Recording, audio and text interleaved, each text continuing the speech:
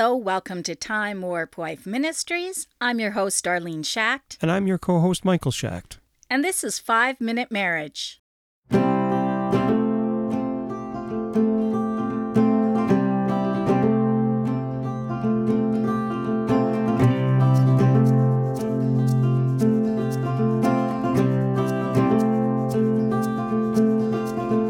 Today's Bible verse comes from 1 Corinthians chapter 1, verse 10.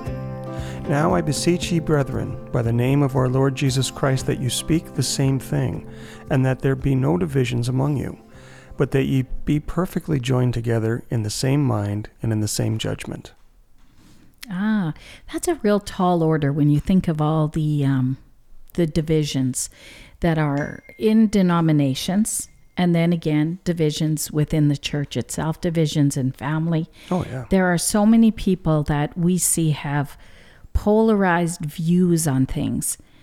And I think sometimes it's really hard to avoid that. But I do think that when you can sit down and actually talk to someone face to face, you'll often realize that you are in agreement on a lot of the same topics, even though you might see them in two different ways. Mm-hmm. Well, I think this marriage prayer focuses a lot of towards relationships as families grow, I think. Well, at least part of it does anyway. So Okay. With the family structure, I mean, you go through so many things. You get married, you have kids, you change jobs, kids grow up, the kids move out. Like there's constant change within the family itself. And it's really tough to try to get a handle on that, especially when our kids all decided to move out last year. That was a tough time. That was a very tough time. And it left us sort of sitting there wondering, okay, now what? What do we do, you know? Mm-hmm.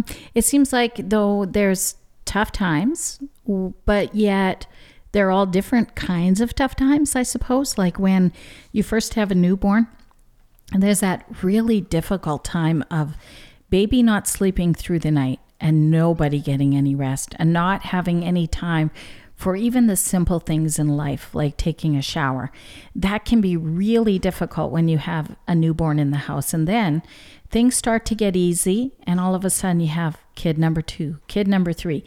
And before you know it, you're just like have this big house of busy things going on. You're running out to too many things. For some people, it's constant. We've got soccer practice, we got ballet, we've got school, and especially I used to find that at Christmas time. We didn't do the ballet.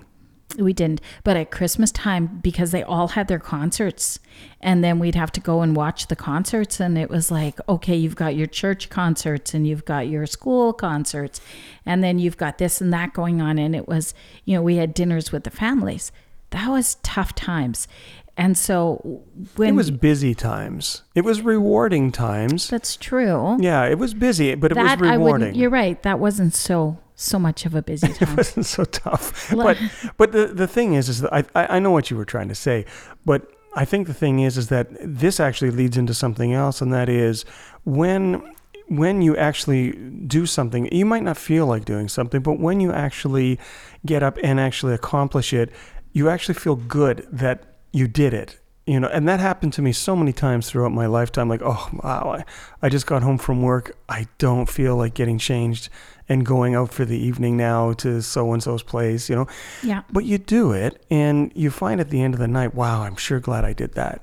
That was an awesome time, Yeah. And so, but that's just kind of life. You're sort of battling maybe too many things on the plate all the time. Yeah. The prayer talks about also seeing the beauty that comes with every season in life. Mm-hmm. I don't know so much about men, but I know about women. It's hard to see the beauty that comes sometimes with middle-aged life.